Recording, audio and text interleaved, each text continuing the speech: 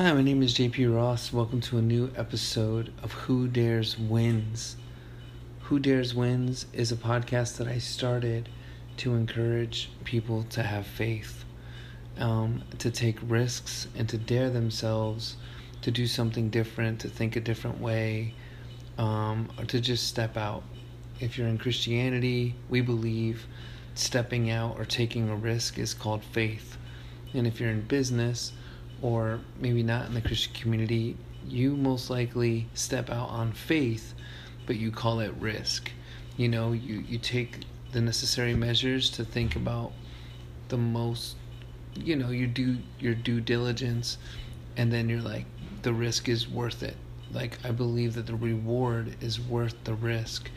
So on Who Dares Wins, this podcast is usually, storytelling, but I'm excited that today is the second part to an interview that I did with my friend Antoneo Hernandez. I believe that he has an amazing story that will be inspiring and encouraging, especially the second part as we learn about transformation, metamorphosis, and the real power of healing and therapy and friendship.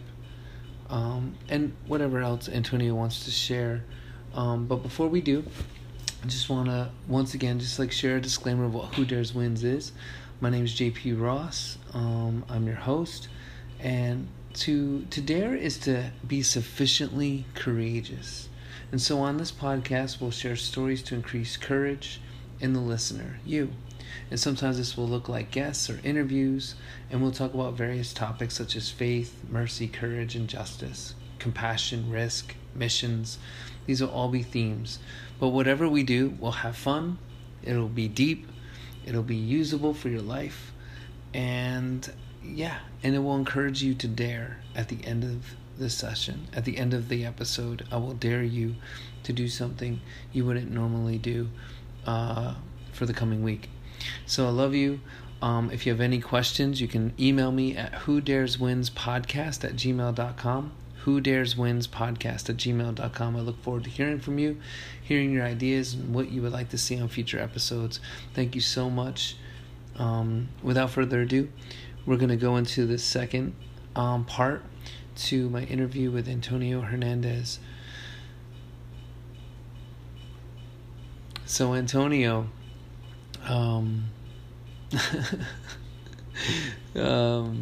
wow. So this is the second part.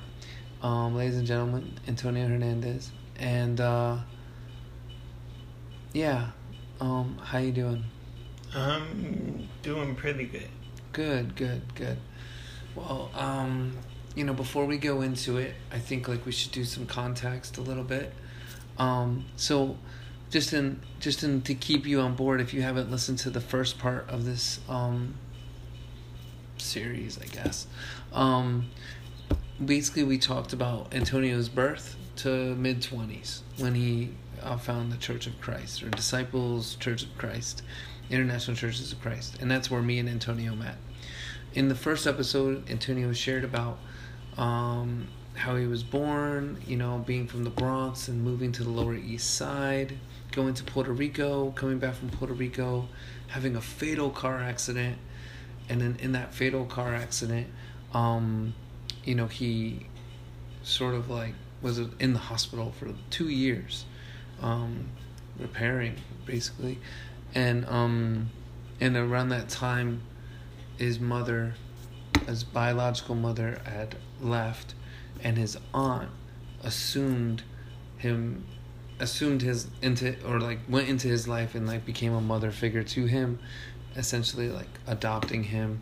His cousins became a sister to him, and it was hard.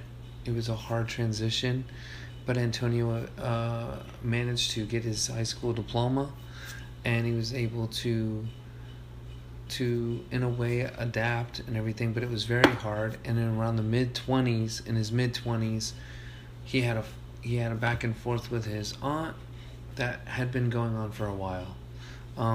She was pretty tough. We learned that she was kind of abusive and stuff, as some parents can be. But there was so much that Antonio shared. I encourage you to go to the first episode and listen. But around the mid-20s, he meets disciples of Christ when she asks him to leave. And so when he leaves, he begins sleeping on the trains. And that's when he meets disciples of Christ. And he starts, I would say, this metamorphosis that leads him to today. So just wanted to give you a background on that. Many of you have been kind of interested in the episodes that talked about outreach and being there for people and kind of the things that I do. But I thought that there's no greater way to express what this is about and why people like Antonio and I do what we do. Even with having a background that we have, we can't walk away from it. We just feel committed to people and wanting to see them, make it out too. We have compassion. It affected our politics. It affected our faith. It's made us into the men we are today.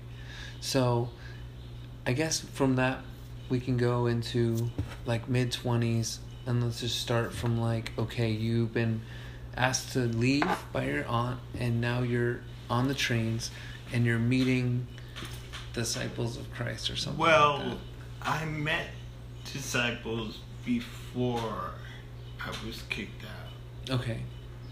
Okay, cool. So when I was kicked out, I was able to stay with them for a while, to stay with newest disciples. At first it was like I was just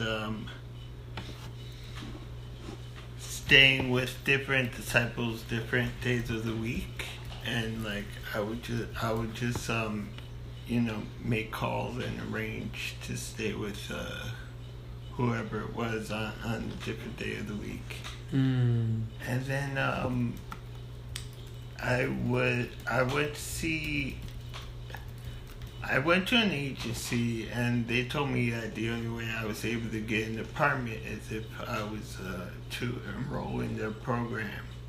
Mm-hmm. So, and that was on the Lower East Side. It wasn't the Byron Mission. It was another program. Oh, okay. So, okay. I stayed there for a while. They eventually got me an apartment in Brooklyn. Wow. And so I moved to Brooklyn for like a little while, and then I stopped going to church. Okay. So they disfellowshipped me. Wow. Because I wasn't out, and what was going on that made you not want to go to church anymore, and then eventually I just had my own spot, man, and I just I was really I think I was kind of like discovering what I was comfortable with, and like, I mean, because I'm not comfortable with crowds. I've never been really, and it's just like, yeah, when you get into that life, it's like, yeah. Like yesterday, I was at service, and, during the fellowship break, they're like, oh yeah, find somebody you never knew and like, say hello. And I'm like, and I'm thinking like, man, that's so much not, like, not everybody's like adaptable to that. Right. And it's like, and then you get into that and you feel like forced to like you want to connect, but you're forced into it, and you feel this just pressure. Makes you feel more uncomfortable. Mm. Yeah, pressure. So, when I got my own spot, it's like, hey, I just want to like relax and chill and like discover, like spend some time with me after like being around people for so long, like, yeah, because the situation I was in, I kind of had to. So I stopped going to church, and they just fellowship me, whatever that means. And Yeah, there's a few people I knew in my time there that got this fellowship, but then Yeah, eventually yeah. there's another word when they bring you back. Restored. Restored, yeah. So there's a whole lingo, man. Mm-hmm. Christianese. Yeah, cults usually have their own lingo.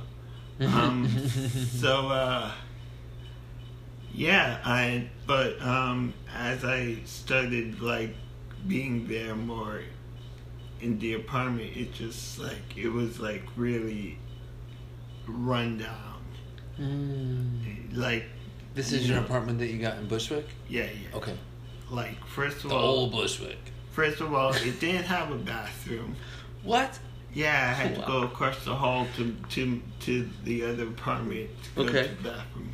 This is crazy. But dig this, like, sometimes the guy would like lock the door so I couldn't get it like out. It was just terrible, and like he wouldn't give us heat, and like, so I'm like, I can't live here, so I started living with some other, like, some disciples I was still friendly with. Okay. And then, I started living there for a while, and then, like, it just caused tension with his roommates, and then, so I felt like I should just leave and just go to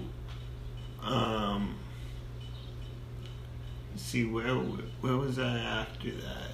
That was a while ago. This is before. I think that's when I went to the Battle Mission. Wow. So this is after Akhmir or before? No, that was.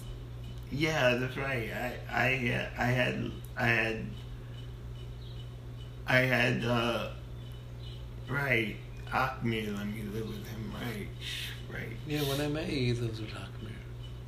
Oh, really? Yeah. Okay, I don't even remember in that. 2003. So I think that was after I moved from. Because I was working. I remember being on the phone with you one night, kicking it, and I was listening to the radio. I worked in the Bronx at that time, and I was gonna quit that job, and I was on the phone with you, and I was getting to know you, and you were telling me that you live in Queens, and I was like, oh, okay, cool. Oh, yeah. And you told me that you had your GED, and I was like, dang, this guy got his GED, and I don't even have mine.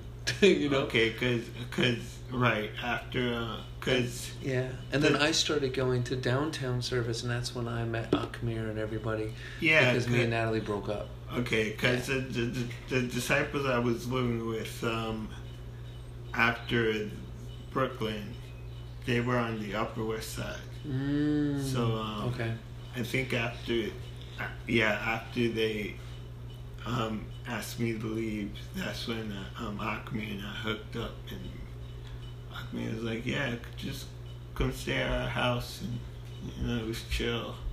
Yeah. So wow. Yeah, I stayed with Akhmir for a while, but what happened was everybody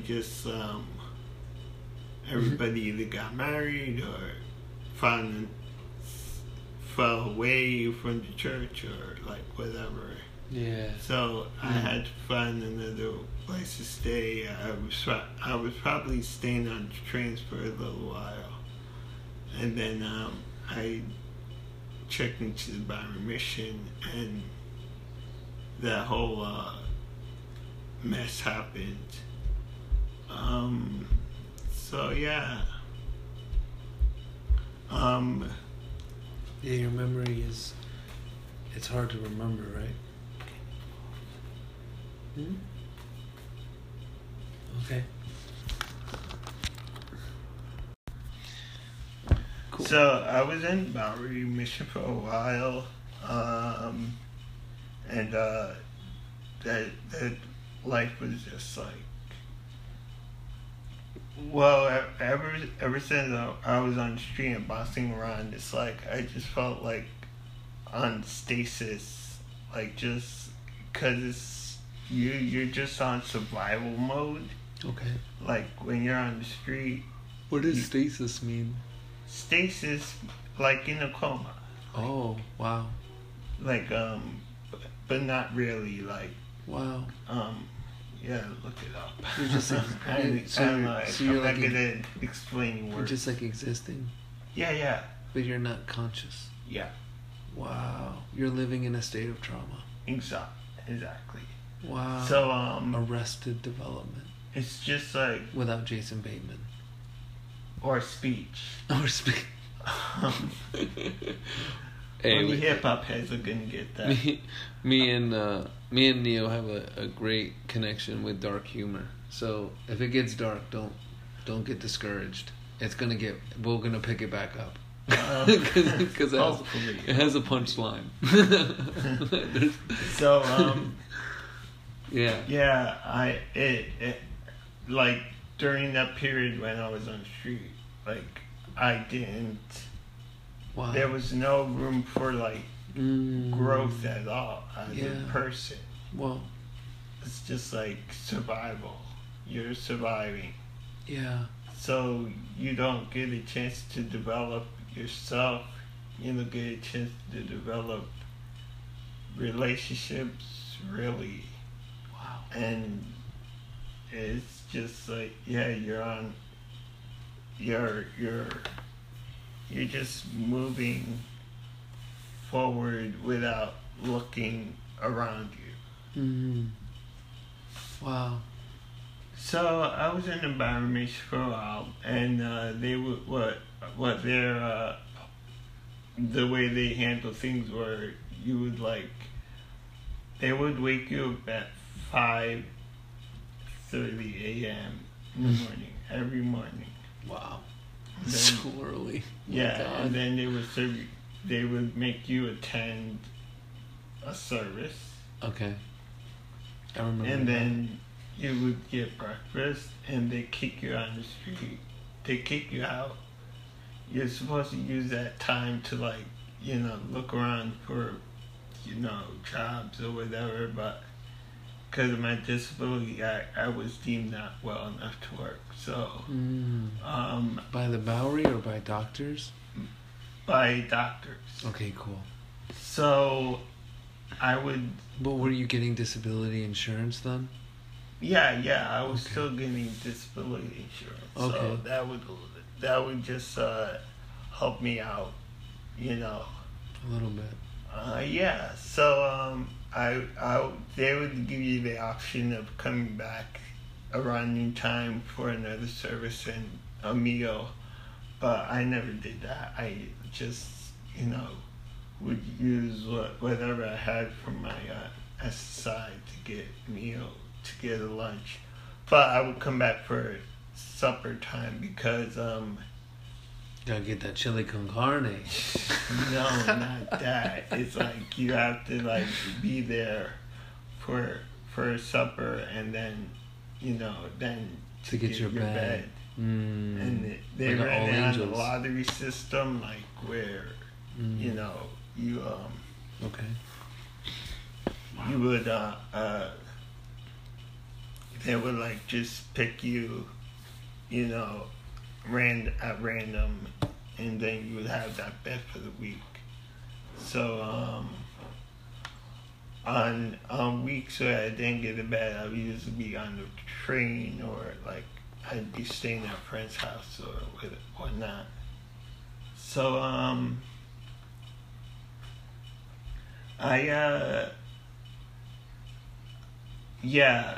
so one Sunday morning, they woke us up at 5:30. We, everybody in the morning, everybody just goes into the chapel groggy. And so let me get this straight too, because this Sunday, yesterday we did a service at the Bowery Mission, and while we were there, someone mentioned that in the very chapel is where everyone sleeps every night. Okay, is that true? Well, describe to me a night at the Bowery. for like the listeners. Yeah, sometimes I want them to understand. Yeah. So that their empathy goes toward compassion, and their compassion goes toward action. Well, I was there I was there a long time ago, so I don't know if they changed or anything. But I mean, honestly, I think a lot changed after you. Yeah. Well, for one thing, they finally got a damn metal detector. Yeah. Go ahead, continue. So, and they have multiple sites now too. Yeah. So when I was there,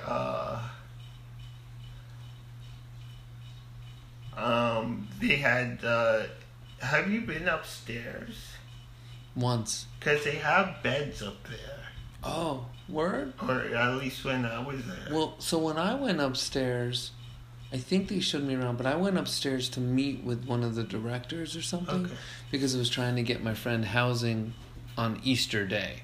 Like Easter, which was impossible. Yeah, impossible. But we got him on the phone with Pastor Rex, and were able to find him something. And then he met the next day. We got him into the program, but then he left that program.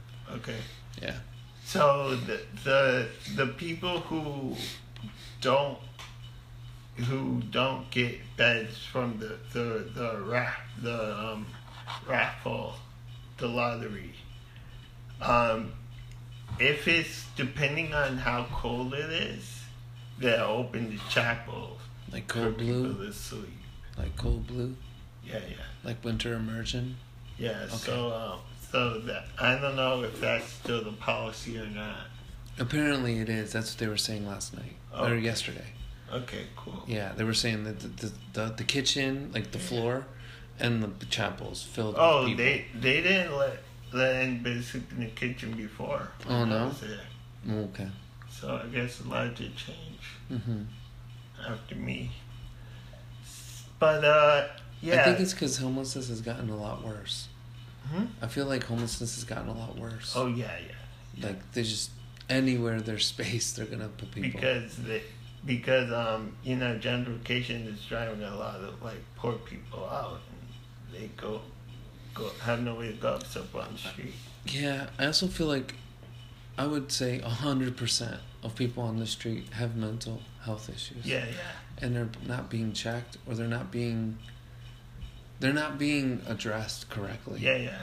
And each person requires time and freaking patience. Yeah. So, but yeah, we can get into that later when you start to talk about therapy. But yeah, okay, so yeah, like you're explaining a night at the Bowery, and then you leave, and then you're coming back to get the bed, stuff like that. Okay. Yeah. So one morning they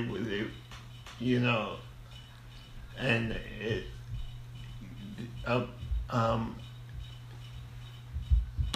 they woke us up 5:30. People just waking up. Everybody goes groggily into the chapel, and some people like lay their heads back, so their head is like towards the ceiling. Some people lean on the pew in front of them, like on the headrest.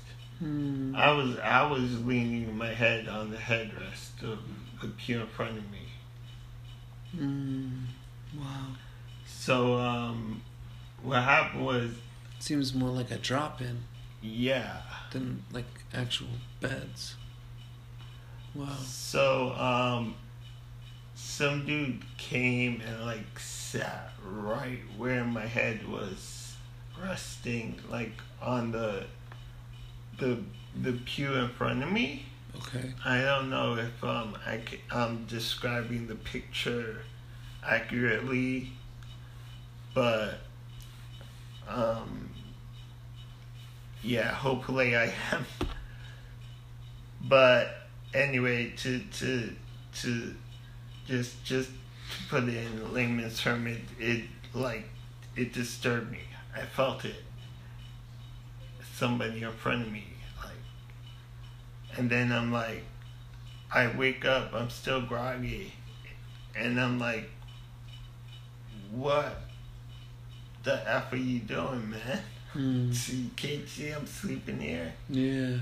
And he just gets up and he's like, who do you think you are? You can't talk to me like that. I effing cut you. I effing kill you. And then he whips out a razor blade and he slashes. And I believe this was God. This is God. When he brandished the blade, I kicked the pew, so he jumped back. And so as he was slashing and the blade cut my throat, he jumped back and I believe it just missed something vital. Wow.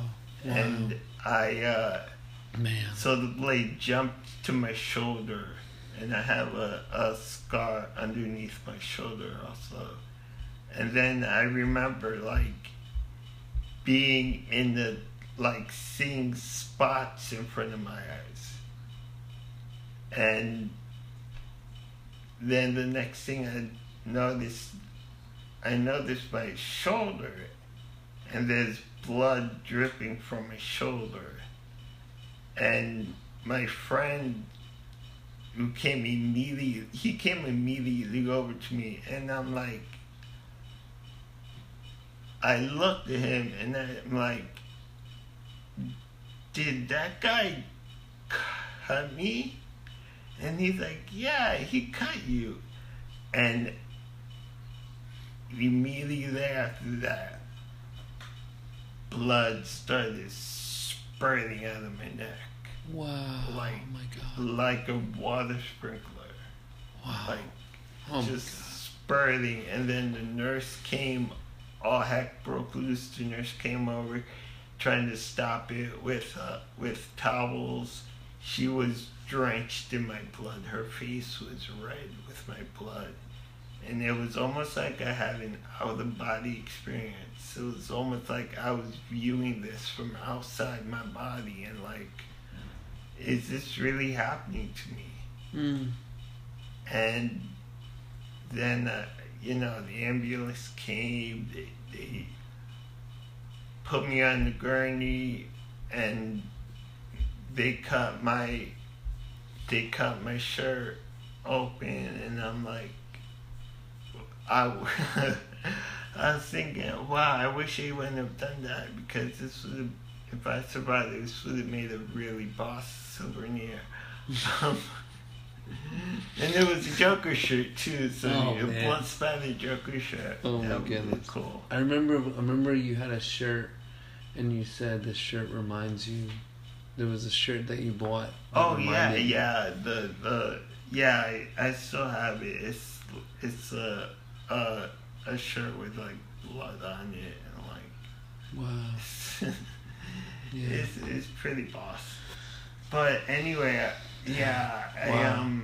They gauzed me up, took me into the back of the ambulance and rushed me over. That was when St. Vincent's in the village is still open. Is it still open there? St. Vincent's? Yeah. By Snice? In the village? Yeah. No. It's closed. Oh, okay. Yeah. See, that's good. Closed in 2012. Yeah, so thank God it was still open. The St. Vincent's now is I think on another. There are more, but not that one. Yeah.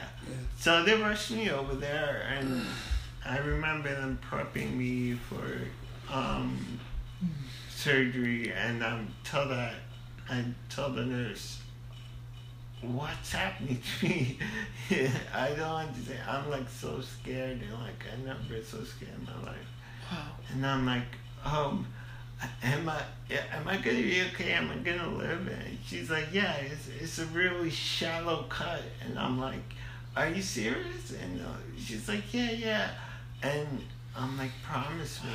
And she's like, I promise. Wow. And that's when she put the mask over my face, and then I just It went black.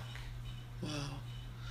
I think it's important also to mention there's so many layers to your life, but I feel like before that happened, when you were staying with me in Benito, there was a time where you got jumped, actually, walking to my home. Oh, yeah. And that was frightening too. And then when this happened, it was just like, wow, my God, it's just, and I know that, like, at this point now, we know that, like, you have, like, you experienced depression, and, like, and that finally got, like, diagnosed, so that you could address it. But man, I was like, dude, no wonder this guy's depressed, because he's like, what is going on?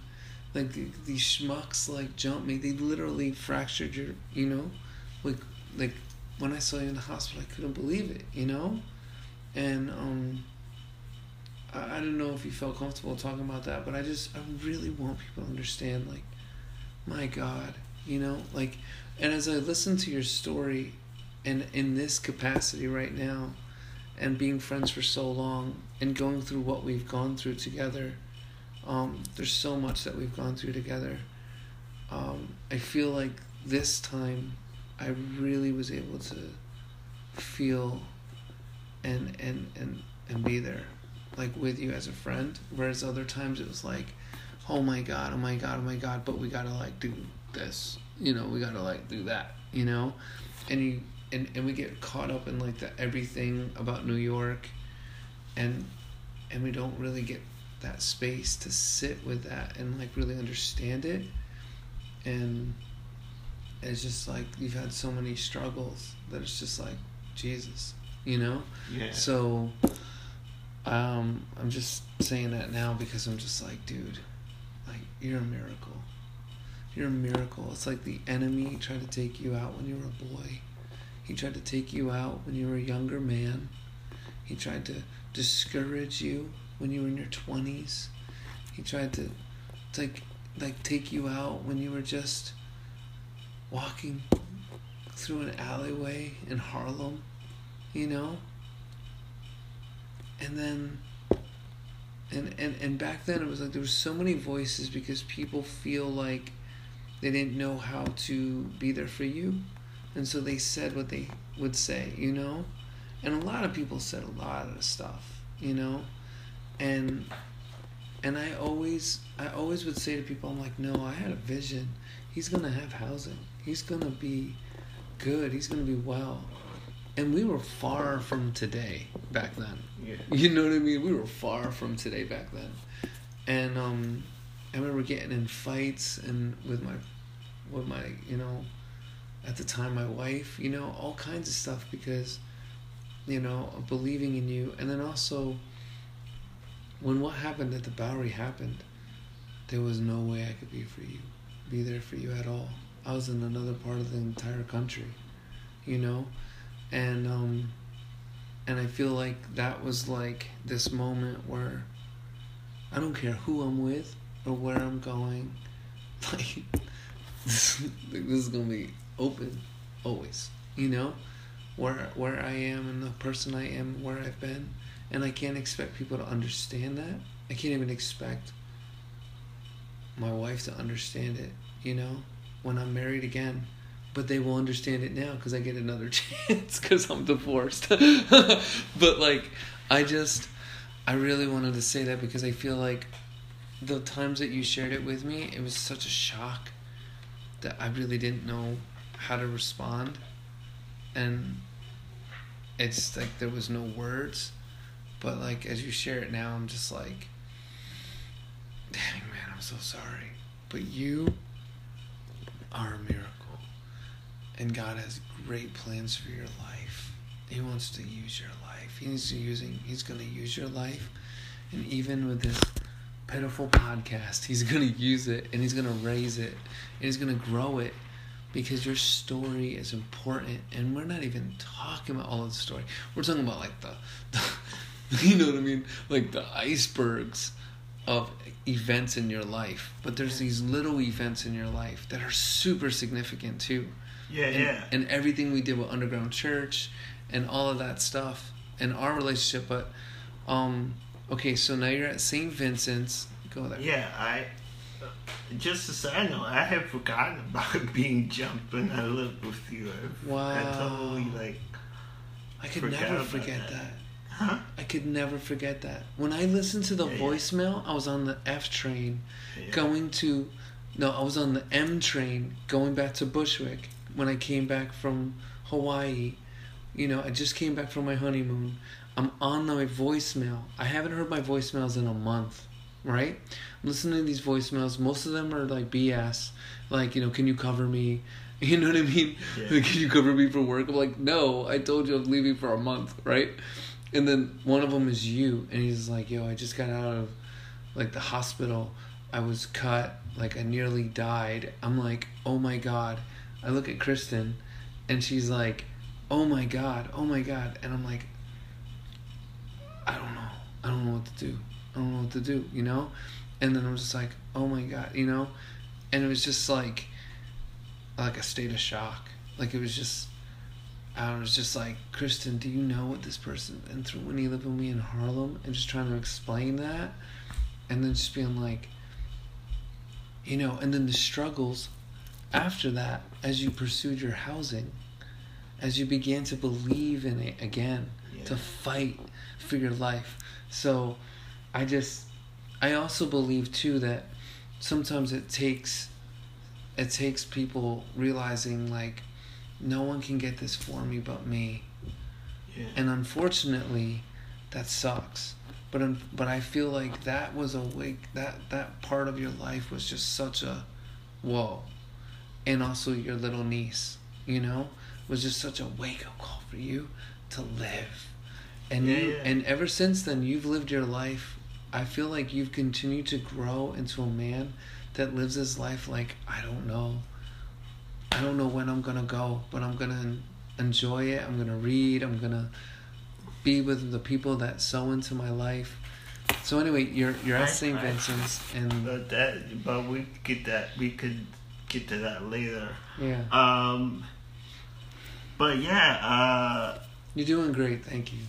I just wanted to acknowledge that. I remember the next thing, waking up in the recovery room, and I felt just a state of euphoria that's like no other high I've known. Like, just like this feeling of like, am I awake? Is this real life? And like, wow, my God, thank you. I'm alive. I'm really alive. I want to live right now. And I just really want to live my life. Wow. And oh man, I don't know. I just can't describe the feeling again. I just want to like. There's an episode of Star Trek: The Next Generation where Picard like enters this time loop, and with Q. No. Oh, okay. Q's not in it. Oh, okay. So he entered this time loop, and he's reliving the same moment in his life repeatedly. Okay. And like, but it's a distraction by, I think, the Romulans to like keeping distracted. Okay. But I think about that. Like, if there was a moment in my life where I could live eternally over and over again, it would be that moment, because it just reminded me of how much I needed to, the vigor I needed to have for life. And like, I'm trying to find that to this day, because like I just further on is I'll get to that further on in the story, but then like I'm like being rehabilitated in the hospital, you know, the hospital. I was after that happened, I was there for 2 days, and then, you know, they just kicked me out because somebody had to like they just needed the bed, so they're like, oh yeah, you're fine.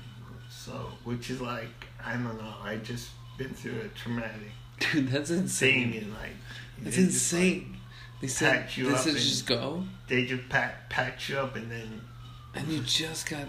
then you God. You yeah, just, and then wow. like no. I assume that stuff doesn't happen on a regular, where people are getting stabbed up at Bowery. Like, I mean, did you see it when you were there? see what? Like, anyone else get stabbed up at Bowery? No. Okay, then I'm assuming that doesn't happen regularly. So the treatment of you sounds freaking crazy. Yeah. I mean, they didn't even have me see a therapist or anything after. I think since then too they've changed directors and stuff. Yeah. My friend Brian Mull is a part of that now, and he's an amazing man. Yeah. He's part of the Rescue Alliance. So I try to make arrangements, you know, with my family. I think that's when my aunt let me move back in with her. Wow, how did your aunt respond to what But happened then to you? she just felt, I don't know. She felt, I don't know. Did she feel in some ways responsible? I feel like she's very in the moment. Like, you know, when they heard what happened to me, you know, they went crazy, and like she probably felt some guilt, and my sister felt some guilt, and my niece was like just in tears. Wow. So they let me live back with them a while, but they were like, she was like big into the Pentecostal church at that time, and she had all these rules, and like I had to come back at You had a certain curfew time, and stuff. Yeah. You're like a 30, 40 something year old man Yeah, having a curfew. and I couldn't watch certain shows. Dude, she got mad at me because I was watching Will and Grace. That's crazy. Because there's gay people involved. They're like, It's there's demons through the TV, and like, I love Will and Grace. yeah. It's such a good show. Well-written show. Oh, man. And then, Word up to Grace, too. so, That's awesome. so yeah, after a while, she was like, well, if you can't follow my rules, then you can't live with me anymore. Okay. Wow. So, I'm like, Oh, my God. I don't know what to do. I'm like, this is crazy. Wow. You know, Okay. So I This is like 2009, 2010? yeah, about that. Okay. So let me see. I went back to the Bible mission, which is like crazy because no, wait a minute. I lived with my friend Sean and Rosangela for a little bit. That's right. After you left us, you lived with Sean and Rosangela. Yeah, for right? a little bit. And then with I probably still have your Marvel encyclopedia. oh, really? You left it at Benito's, and then Crazy, Benito was yeah. like, brother, you have to take this with you. I'm like, that's Antonio's. He's like, but it's yours because you're friends. I'm like, well, you're friends with him too. But anyway, you know how that ended. Yeah. Anyway, God bless him. He's doing good. So yeah, we're good on him. Yeah. I so, think Salvador though. I think he went back home. Oh. Yeah, I think he went home. Cool, because the United States is just like... Yeah, he was very troubled living here. Yeah. He's a justice fighter. Well, I have trouble living here. Well, I mean, anyone who's conscious should have trouble living here. How can you do that unless you're like sleeping? So anyway,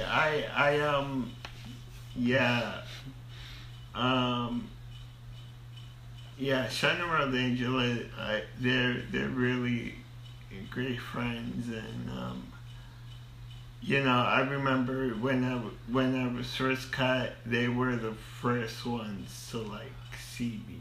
Wow. They ran into my room. Wow. To see me. Beautiful. Yeah. So they're like my brother and sister to me, and the kids are like my nephews. So. Yeah. Wow. But they're family, and the situation with them was temporary. Okay. So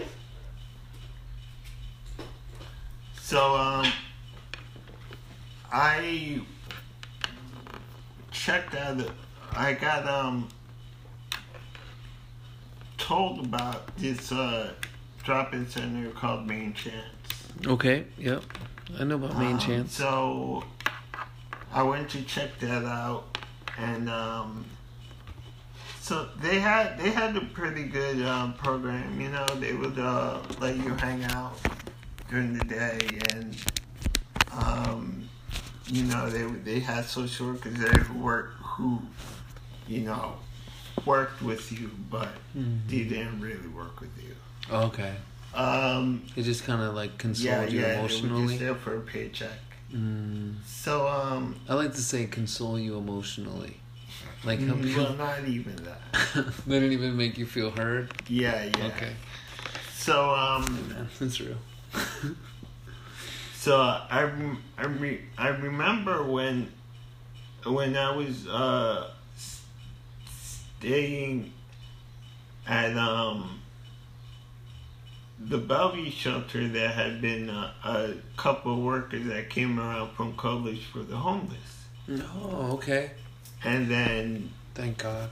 I'm gonna look them up. Yeah, and then so that was a few years prior to this.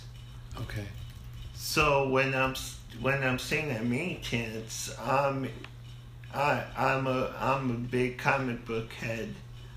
So when I was in a comic store browsing, I see this man that I know, and he's like, hey, and I'm like, hey, and it's one of the workers who came to the Bellevue shelter when I was staying there. He's like, oh wow, you collect comics? And I'm like, yeah, it was a kid. He's like, wow, let me give you my number, man. Yeah, let's have coffee and we could just talk about comics. Yeah, are you still on the street? And I'm like, yeah, man. And I'm like, yeah, come down to my office, man. I'll see if I can help you out, man. Wow. And so, and I'm like, I turned heavenward, and I'm like, thank you. Wow. I remember when you met them because I was working at Snice. I'll never forget. God. I'll never forget. You called me and told me about it. Totally God. Yeah. And then I just want to take 1 second. I just want to explain to the people who are listening who the Coalition for the Homeless are. Because honestly, I believe this is the organization that's doing, if there's any organization doing anything to end homelessness, it's the Coalition for the Homeless. If you're thinking about donating to an organization this year or like adding to your giving, I would give to the Coalition for the Homeless. The Coalition for the Homeless is the oldest not-for-profit advocacy group focused on homelessness in the United States. The Coalition has engaged in landmark litigation to protect the rights of homeless people, including the right to shelter and the right to vote, and also advocates for long-term solutions to the problem of homelessness. They were formed in 1981, and the Coalition provided much of the organization and experience that was later used to found the National Coalition for the Homeless in 1984. The Coalition has offices in New York and Albany. You can find out more Just doing a simple Google search to the Coalition for the Homeless. I actually looked on Wikipedia because it's just easier and whatever. But their website is coalitionforthehomeless.org, and please check it out. If you go on their website, you'll see that 63,092 people are homeless and sleeping in shelters in New York City right now. If you go on the website, it says it right there. So yeah, I just wanted to share with you who Coalition for the Homeless are, because after Antonio interacted with them, I started to do research on them, and I was amazed. They're really like one of the only ones actually making real significant change. So yeah, go ahead. Yeah, so after I met Patrick, that was the worker's name. He things just started to pick up fast. So they hooked me up with going around to different sites, seeing different buildings, different places, but I was still staying at Main Chance. Oh. And then Main Chance was like, no, you can't work with two agencies. If you're working with another agency, you gotta go. Wow. Okay. So I called Patrick up, and Patrick is like, who they think they is? So Patrick called up the head of DHS. Whoa. Is Patrick a lawyer? No, Patrick is just an outreach worker. Yeah, Patrick is just an outreach worker. But he has a head on his shoulder. Okay, cool. So he had DHS call up Main Chance and be like, you can't. He stays. Wow. So I was able to stay at Main Chance. Everything was good? They didn't respond or get weird with you? Well, yeah. I was staying at Main Chance, and then one day I came back, and they were like, your case is closed. Did you find Main Chance through All Angels? Because weren't you staying with All Angels for a minute? No, I didn't. I never stayed that way at the shelter. I wondered if there was I wondered if they ever found your place, because you were with some stuff that was faith based, a little bit. Maybe it was just Bowery. Well, I stayed at St. George's. That may be what you're thinking about. And that's faith based. It's got Saint in the word. So anyway, okay, cool. So you're at Main Chance. I know Main Chance very much. Yeah. So they were like, your case closed, and so I called Patrick up, and he's like, oh, yeah, they're playing hardball. I'll hook you up at another shelter, because the thing was, I couldn't move into my new apartment until the 1st. And so they were like, all right, Patrick was like, okay, I'll put you in the shelter temporary in Drop Center. You only have to stay there for 2 days, and then you could go to the apartment that, we hooked you up with. It's yours. And how long did that take? Huh? How many months did that take for you to get the apartment? How many months? From where? Like from the time you met Patrick to you walked into your apartment. I want to say 3 months. It was fast. But I remember it being fast. Yeah, it was fast. I remember you asking to stay over because you were going to get your papers on Wednesday. Yeah. And I remember getting in a huge fight with Kristen. Yeah. Because, my marriage was in trouble at that point, and I backed down, and it's marriage is tough, and sometimes, whatever. But I mean, at the same time, because of the struggles and everything, and I was and because of my disbelief in the system, I was like, I don't know, maybe he's gonna, I don't know, but he needs a place to stay, right? So we're getting in a huge fight, and I just don't want to fight anymore. So I'm like, okay, and I understand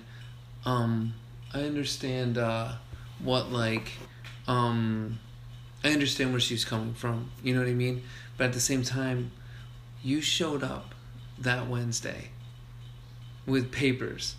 And I remember reading those papers and being like, yo, this looks like a lease. You're like, it is. And I'm like, oh, fuck. I'm like, oh my God. You know? And I'm like, praise God. Oh my God, oh my God. And I'm like, this is a lease. And I'm like reading it. And I'm like, oh my God, you only paid this much money. Oh my God. And you're like, yeah. And I'm like, like immediately go crazy. He got an apartment, you know? And I was so pissed.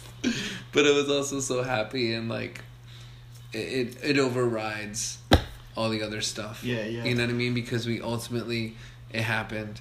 You know what I mean? And so it was about like seeing your place and, you know, describe what that was like for you, like when you got those papers. And well, yeah. Did it feel real until like you were in your apartment? Like, well, did it feel real when you were in your apartment? That's the thing. I can't like, cause the way I was back then, I could never like believe something until it actually happened. Especially good news, right? I mean, even now, I still can't. Wow. So, and if you don't mind, do you have a ballpark figure of maybe how long you were experiencing homelessness for until you met Patrick? Like, you've stayed with me and stuff like that, but in New York, if you don't have your name on a lease, you're technically homeless. About 15 years. Wow. Ballpark. Wow. Dang, bro. But it makes a lot of sense with the Arrested Development and where you're at now and where you're going, you know? Oh, because now you're finally like, we're not there yet, but we're like, you're at least you have a place, and it's like we can build from there. Yeah. So, okay, continue. I want people, you know what I mean? Whatever. I've been saying it. I want them to understand. Yeah. You know? Because you're not just like Antoneo Hernandez. You're like freaking Antoneo Hernandez. You know what I mean? So, like, that's really important. Like, you're a child of God. He loves you. And you had a hard life. But, man, this pain is going to be used. Yeah. It's going to be used, man. So, yeah. Wow. So you got the paperwork. Okay. No. Okay. I'm gonna rewind a little bit before I get the paperwork. Okay. So I go up. So the Monday morning, I remember this. The Monday morning, I go up to where they told me where they give me the directions to the building and everything. And then they're like, okay, you wait in front of the building for the real estate agent, and she's going to give you the lease so you can sign it. And then, so I followed the directions. I go up to the building. I'm waiting in front of the building. Nobody's there. Wow. And I'm like, oh, I pray, and I'm like, God, what's going on? Am I not going to get this apartment? I'm so close. I really felt like this was it. So I called the worker, like Patrick. There were two outreach workers working with me, Patrick and Leslie. So I called Leslie up because Patrick had a workload, so he referred me over to Leslie, and they worked kind of in conjunction. So I called Leslie, and Leslie's like, okay, calm down. I'll see I'll give her a call, and I'll see what's happening. So I hang up on Leslie, and I'm like, really, I'm praying. I'm like, God, let something be, something that's gone wrong is going to be corrected all. Because I really want, this is really what I need this. And so I get a call a few minutes later, and it's Leslie, and Leslie's like, oh yeah, she's upstairs in the apartment. And I'm like, really? And I'm like, yeah. She's like, well, you told me to wait in front. Yeah, well, she's in the apartment. I'm sorry. So, and I'm like, what apartment is it? She's like, the 5, apartment right? number. I'm like, I'm trying to think what it is too. so, no, I'm not gonna say it on the show. Okay. So, I ring the bell, and she rings me up, and I'm like, oh my gosh, this is it. So, like, go to the apartment, ring the doorbell, and it's a real estate agent, and like, yada. She gives me the lease, and she's like, this is your apartment, enjoy. And I'm like, and then, wow. like, I close the door, I lock my door. Deadbolt and everything, and right? I plop on the bed. Wow, furnished. And I'm like, no, the bed wasn't furnished. I had a kitchenette, a bed, and so, but the point is, I plopped on the bed, and I just felt this. It was like I felt like I arrived. This was the culmination of a journey of a heart, and it was hard earned, and it was like I remember you always used to tell me, go out and get yours, and like I mean I had help, but it wouldn't have mattered if I just like I had my part in it. I was obedient. I did the footwork. You did everything Patrick asked you to do. I was so proud of you. Exactly. Because years ago you were resistant, but that was because of the wounds from life that made you distrust people. And I think like also there was this part of you, even with me sometimes, where it took me so long to get to where I'm at. And that is like, I believe the lie that I'm supposed to have this shitty life. But that's not God's plan. That's a lie. Yeah. That's a lie. And we got to remove people in our lives that tell us that that's the way it's supposed to be. When I'm done with Jefferson Bethke's book, he talks about that. Wow. He talks about like that's not our design. We are designed by God to be successful. When our design is not to feel depressed and feel down about our lives. We are princes and princesses of the living God. Wow. Our design, that is our design. Wow. Come on. Dude, it's like... Come on, Jefferson. Jefferson's so amazing. He's like... And what book is that? That's the new one?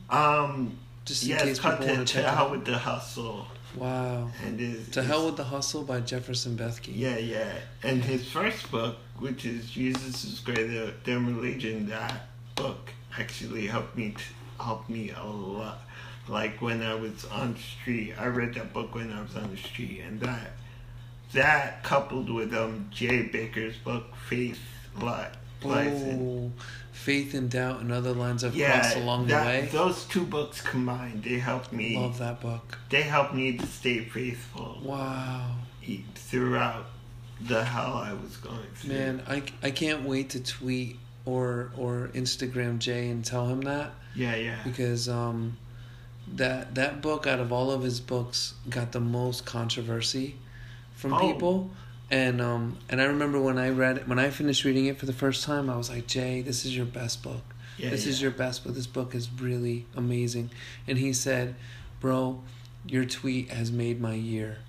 You know, because Jay was living in Williamsburg. You know, he went through all of that, and now he's in Minnesota, and he struggles with depression as well, and he's recently come out about that in recent years, and but he's doing really well. He remarried, and he's doing really well. He leads the Revolution Church in Minneapolis, cool. And I know he would love to hear that, dude. That out of all the books, because y'all, you've been reading, bro. Out of all the books that sustained you where Jesus is greater than religion, and faith and doubt and other lines I've crossed along the way. Yeah. By my personal friend Jay Baker, who's also the personal friend and pastor to Mike Ness. Yeah. You know what I mean? Cool. And like we're part of that tribe. Yeah, yeah. You know what I mean? We like part. Of course, no doubt, man. No doubt, bro. So that's right. Yeah. So and it's like it's just so terrible because like Wow. the Church of Christ and cults like that will teach you like Wow. not to like you can't ask questions like this is what God, you know, you can't question God. This is like what. Yeah. What God is leading you to because whatever. Well, God I remember. dispute to you. Yeah, I mean, I remember just like after the Henry Crete letter came out. We talked about Henry Crete in the first episode. When the Henry Crete letter came out, I met Underground Church. You introduced me to Underground Church. Yeah. And I remember telling everyone in CR, because I was a CR leader. CR means chemical recovery. It was like our church's version of AA. And we're just breaking stuff. We're getting we're like Limp Bizkit out here. Yeah, every time we talk about Church of Christ, we get mad. Yeah, just start throwing stuff. Yeah, Anyway, no, we got love. There's grace. There's mercy. What is then is then, and this is now. Yeah. So, amen. So, shout out to S.E. Hinton. Love you. Thank you. You're the reason I read today. Anyway, if you don't know who S.E. Hinton is, check out The Outsiders by S.E. Hinton. It's also Rob Lowe's first movie. You know, Amelia Estevez, like everyone you've ever known. But anyway, S.E. Hinton is the reason I read. And so that'll be another episode. But I just, I'm really, it's important to mention that because when I started going to Underground Church, nobody at Church of Christ wanted to do outreach. Nobody wanted to reach out to anybody. They're like, I don't have a conviction about it. I don't know what I feel about that. I don't care about what you feel about it. Crazy. People in Harlem are dying, you know? Crazy. And then... That was Jesus' whole mission. I mean, literally, midweek service was like 15 people, and we'd be in a circle talking about like what we have a conviction about and what we don't. And then I was like, "Yo, I'm out of here. I'm going to Derek's house. We're gonna cook some food and Underground Church and Austin and Justin and Antonio, and we're gonna go out and love people." At Union Square, Washington Square Park, Penn Station, Times Square, you name it, right? And the Vents by NYU, and my life and my faith was brought back from the dead. Yeah. I mean, my faith was dying. I was really... Because we were putting ourselves in Jesus' sandals. Whoa. Say that again. That's what Jesus was all about, man. Wow. He was here for the broken. Wow. He was here to save, to heal the broken, to heal the sick. Wow. You said it's the sick who need a physician, not those that are well. Yeah. Wow. That's awesome.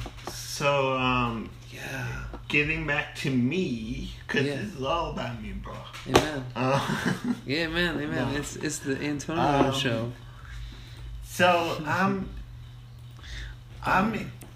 So, on that, we're just going to take a brief pause and come right back. Thank you for listening to Who Dares Wins. Hey, thank you so much for listening to Who Dares Wins. I'm JP Ross. We're back with Antonio Hernandez. We're having an amazing discussion. It's just amazing miracles. God is real. But we're back now with Antonio. And so you were just about to say what you were saying. I'm in my apartment. I've been there for about 7 years now. Mm-hmm.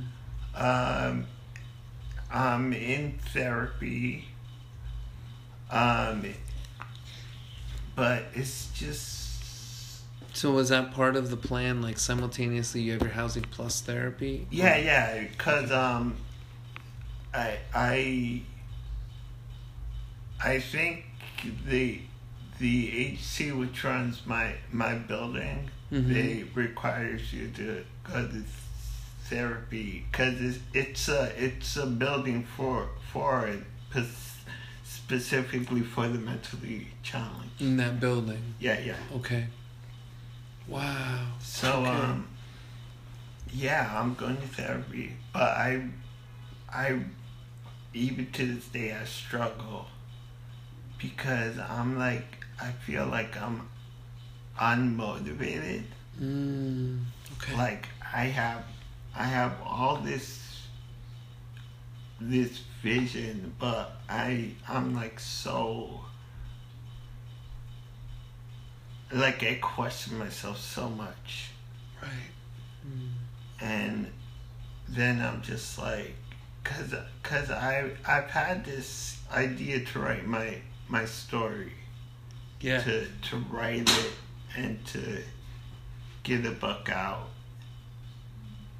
and I still intend to do that, but I just get so depressed and like you said earlier, like I'm a miracle and I'm like freaking Antonio Hernandez. I don't feel like that. Okay. I don't, and it's like when it just like Many people feel like that. the times I'm happiest is when I'm with my friends and with my family. But honestly, I feel like I'm the only one working on my relationships. Seems You know? one-sided. Because I don't get phone calls. I call people. I reach out. And it's like, sometimes there's just like, it gets exhausting. And, I feel like if they don't care about me, like, why should I care about them? And it's just like so much like that beats me down. Right. And then, I'm just like,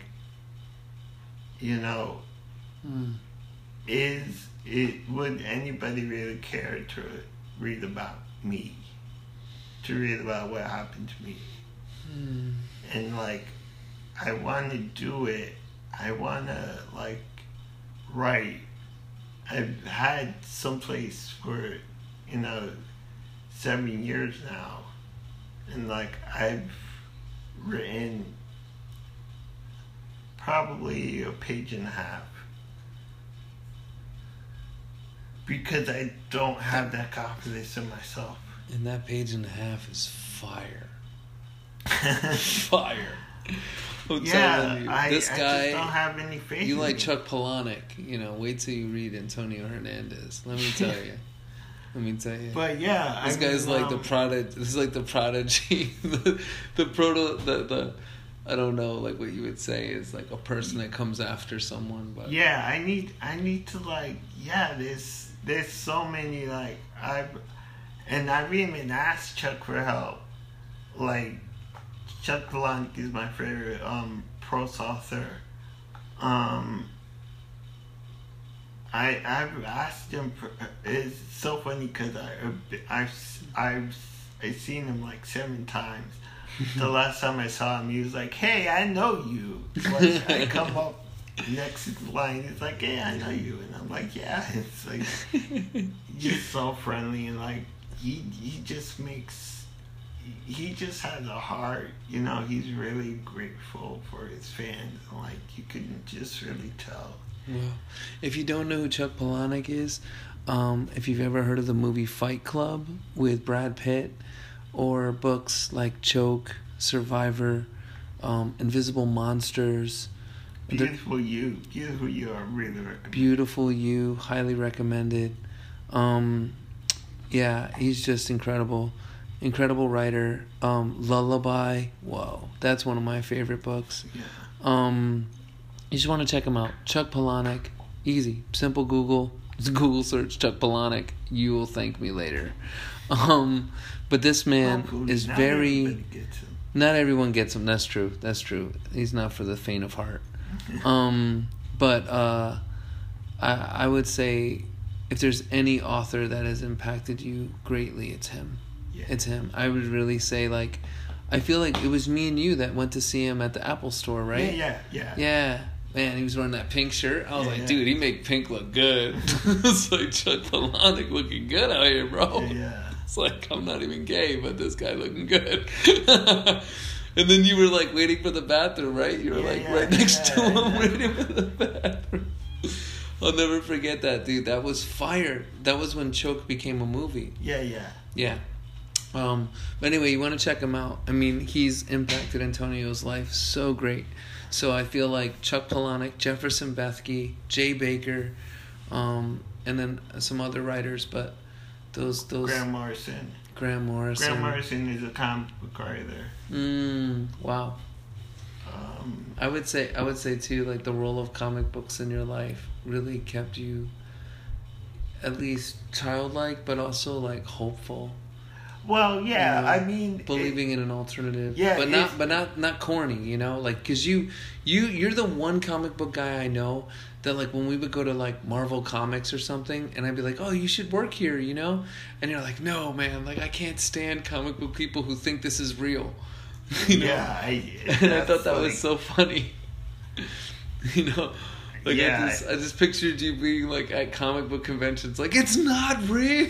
Yeah, I can't fantasy. stand fanboys, man. It's just fanboys are the worst, man. Is there a correlation with that though? Comic books and well, yeah, when like, cause I didn't grow up with a father figure, so I learned all my morals from superheroes. Wow. Like, and me and like. One of my best friends, my brother Lamont, we had this joke that Adam West is my dad. That's awesome. So that's my bad dad. So, that's so cool. So yeah, so but cool. all my morals, all my character, I learned from superheroes because they like, especially the ones that don't have any powers or limited superpowers like Batman and Daredevil, because they sacrifice themselves to like want to help others. Like Superman, he has all this power in the world. He could rule the world if he wants to, but he suppresses his powers to help people. And you know, it like, even like he has his vulnerability, he has kryptonite, but even in spite of the danger of running into that, he's still like, heroes will always find a way. That's why Man of Steel pissed me off when he like snaps his enemy's neck. Like, Superman would never do that. Superman always finds a way. Yeah. And so I learned all my morals from heroes. And that's like, I want to be I strive to be a hero to people. I strive to help people. That's my heart. That's why when we were doing outreach with Underground Church, it's like, that's what I want. I remember Derek one time saying, like, this guy's homeless himself, but yeah, he wants to help other homeless people. And like that, I remember that about Derek.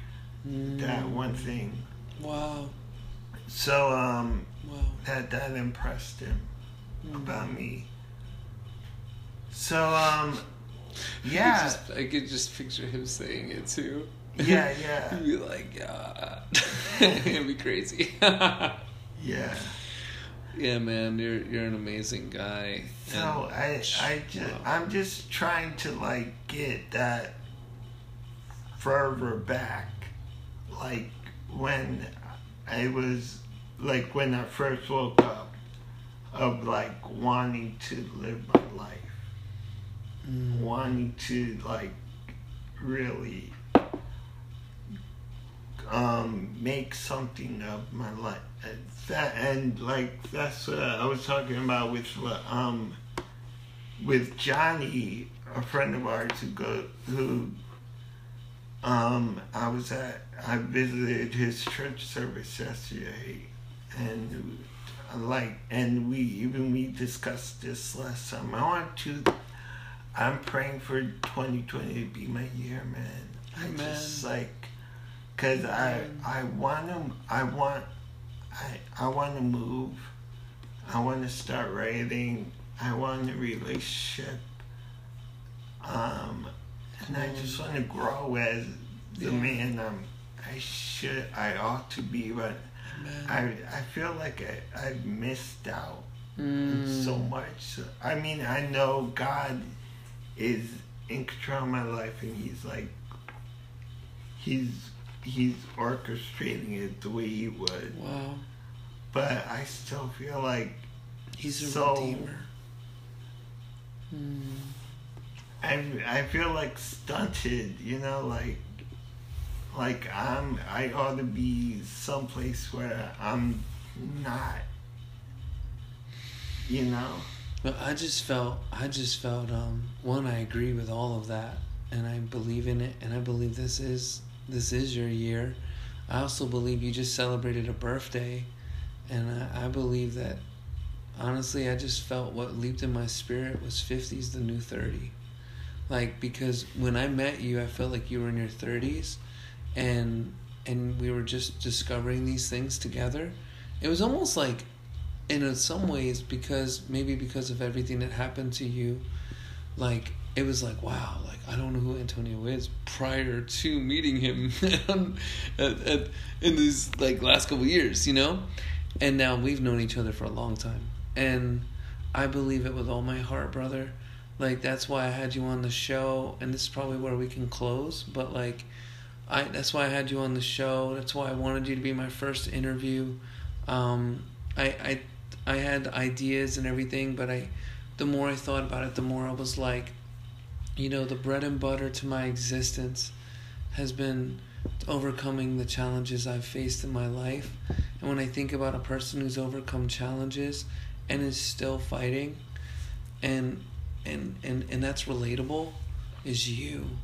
And I was like, we might not be able to get him a computer. We might not be able to get him an ability yet to somehow transcribe what he says into written word, right? But we can get him on a podcast. I can get him on a podcast. I can get him to tell his story. And from that story, hopefully we can create a buzz, and then we can maybe garner resources to get you so you can get some writing done.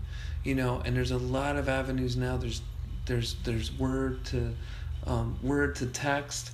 There's all kinds of things, and the computer too. Like, even if it's a slow process, but bro, with everything you've been through, the way you write and even your grammar is fire.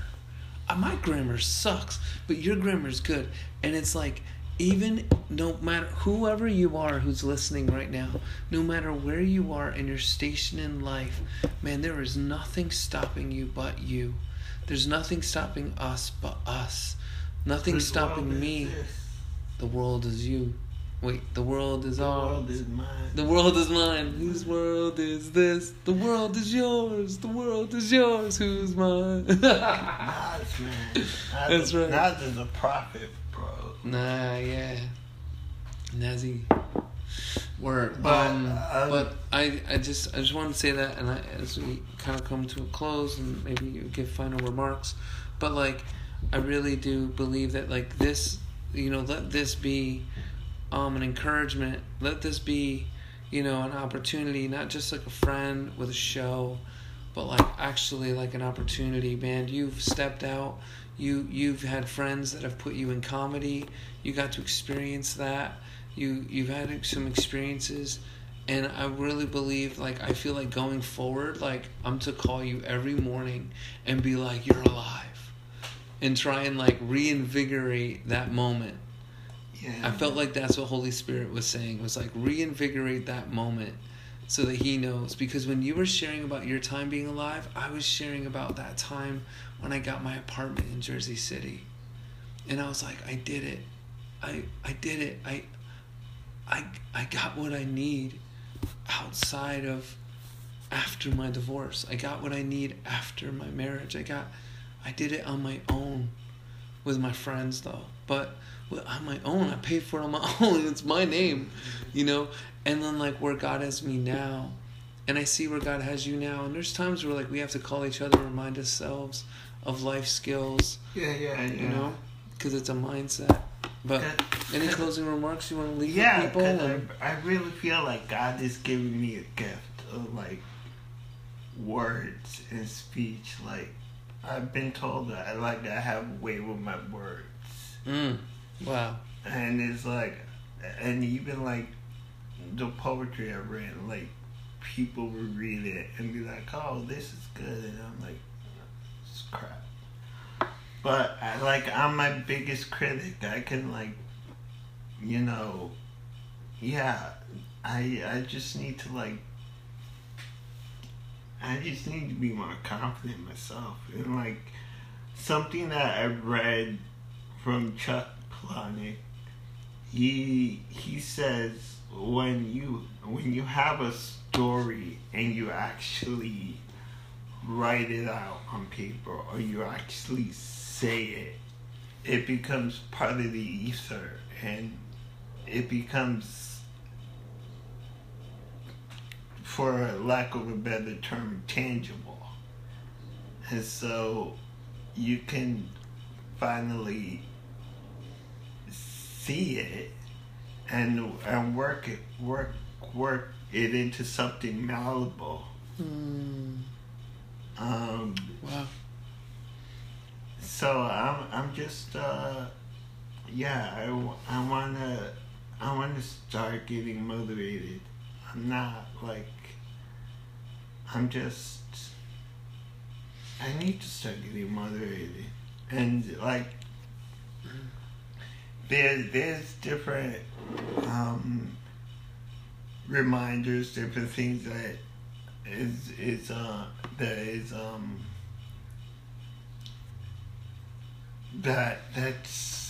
that I come across as like reminding me to do something and then go for it. Like I was listening to Nas this morning, you know, it's my world, you know, and I just need to really motivate myself, find that spark that I can work off of.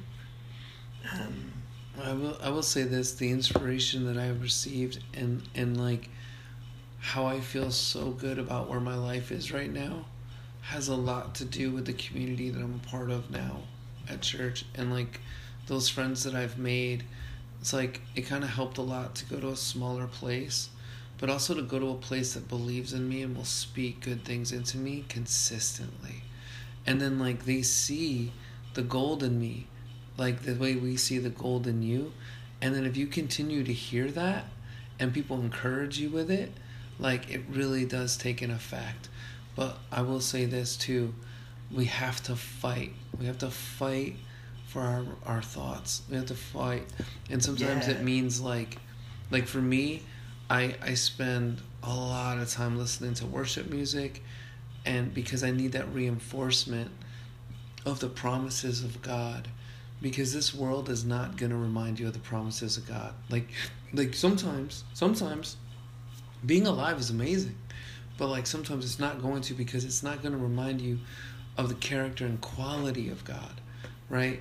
And we have to understand too, like who we are praying to and who we are thinking about, and not everyone is on the same team, and so you want to be like, you want to have the right team around you, and that's what's helped me the most, and that's why I started the podcast, is because the way to respond to fear and beating myself up, being like I haven't done nothing, you know what I mean? And if you look at my last year's episodes, they're so sporadic, they're like broken up into months apart. But you know, this year it's about putting out constant content and building on it, because God has shown me, and He's shown me with the way He's moved in my family and in my life, and in your life, that He is alive and He is real, and that He lives inside you, and He has given you everything you need to become everything you've ever wanted to be. And age is only a number, Like, age is only a number. Anything that we want to get fixed, like I lost teeth from bicycle accidents and like poor management, of self-worth and health, whatever it is. But man, God is good, man, because now I love the life I live. I work out, I'm eating right, you know what I mean? And like, these things take proaction. So that's what I was going to say. And I'm so happy that you've been coming more and more.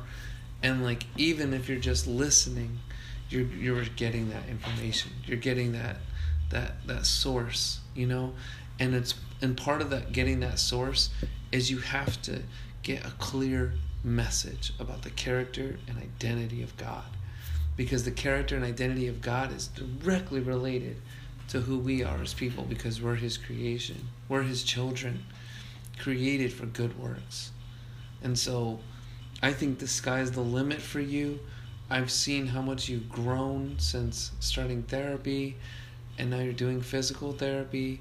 And I want to just say, before I let you finish, I just want to say, if you've been moved by listening to this, please reach out to me. And I would love to have an opportunity to just sow into Antonio and sow into this project, to get him writing, to even add to his apartment, even add to just adding to the quality of his life. And if you've been moved by that, please reach out to me at whodareswinspodcast@gmail.com. whodareswinspodcast@gmail. We'll call it like the Neo Fund, and where we can just really sow into not just hearing and saying this guy's great, or that we love him and believe in him, but really backing it up with finances, resources, support, love. Bible says that where your heart is, your treasure will be there also. And so what we treasure the most is where our heart's going to be. So if I say I love someone but I don't sow into them, then do I really consider them? Are they really a treasure to me? Anyway, just something to think about, and something that challenges me to this day. And so I just want to challenge you, if you felt moved and you want to be a part of that. I just feel like God is saying, to sow into that. We're going to call it the Neo Fund. And you can email me at whodareswinspodcast@gmail.com. And so we can get this boy writing. We need to get this book out. But yeah, that's all I wanted to say. It's so interesting that when you mentioned having the right team around you, and because I can be really skeptical. There's been so many false voices around me, and at times I could be a little, for lack of a better term, gullible, I guess. I don't want to use, yeah.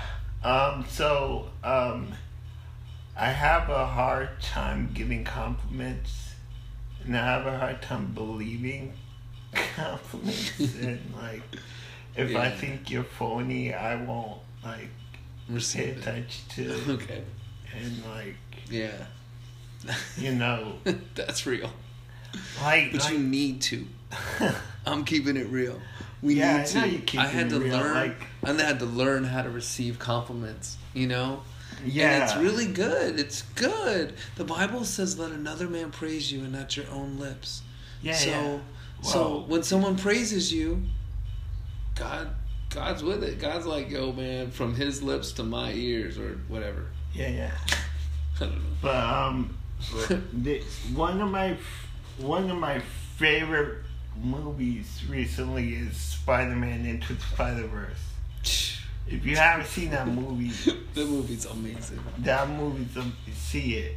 Wow. But anyway, there's this one scene in it where the Spider team is discussing whether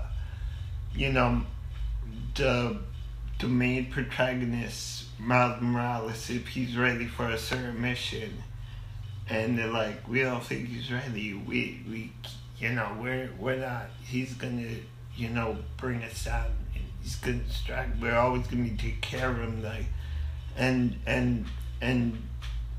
the real Peter Parker, he's like, give the kid a chance. He deserves. And so he's outvoted. So Peter Parker has to tell Miles Morales that he's not. Like, he's got to sit the mission out.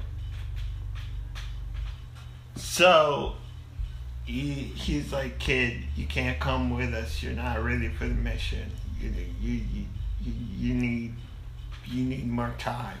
And he's like, Miles tells him, well, when am I gonna know it's my time? When am I gonna I know I'm ready. When is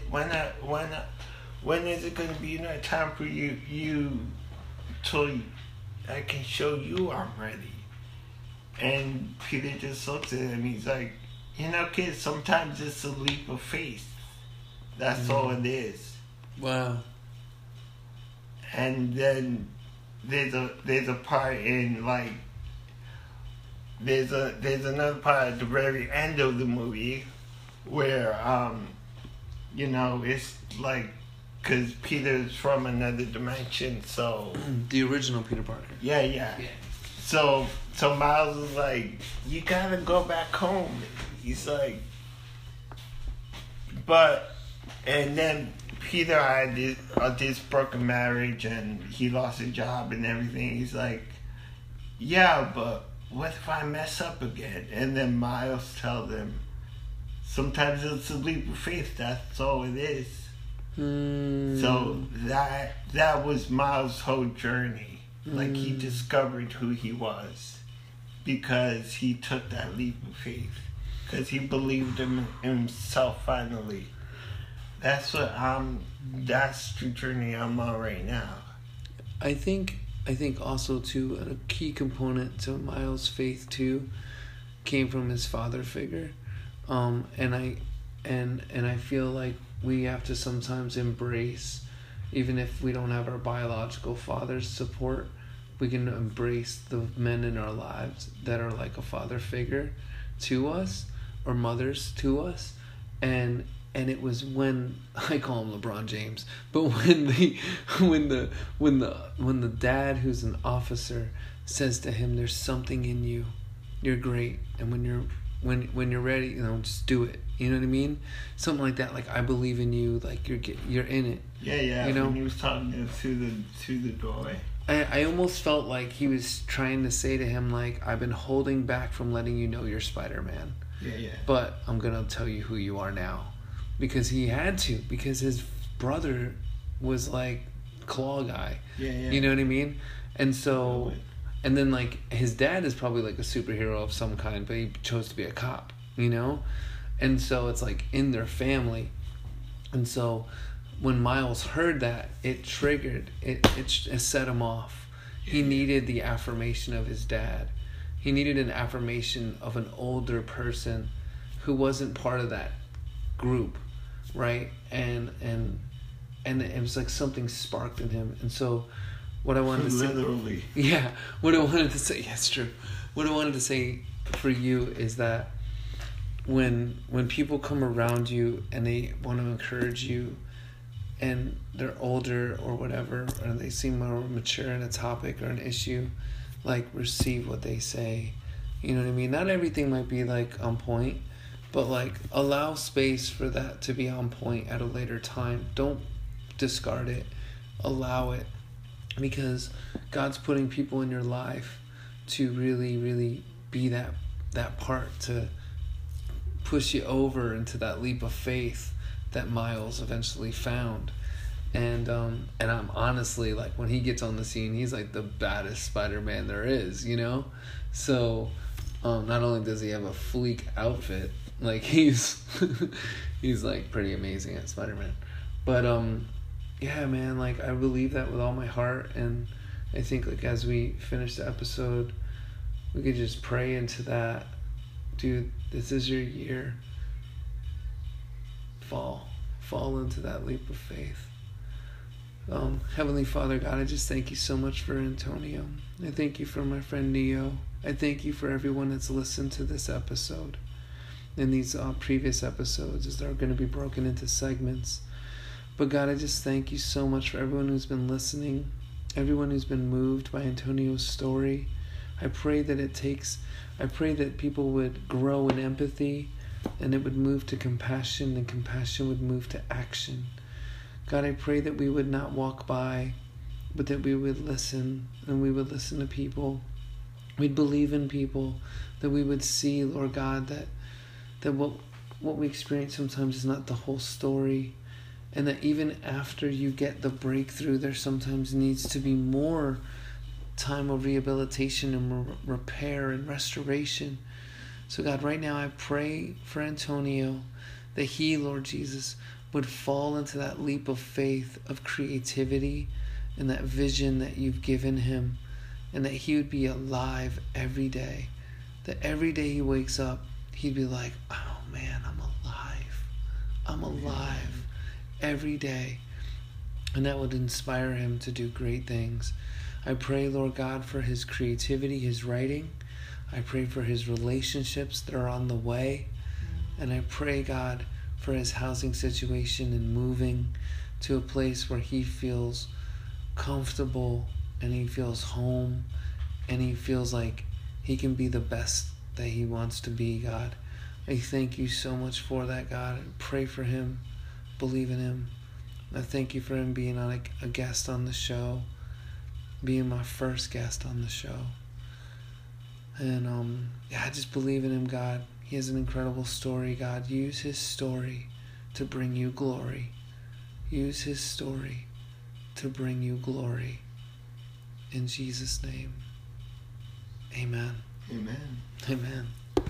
Thank you so much for listening. Until next time, I dare you to talk to someone that you might see on the street.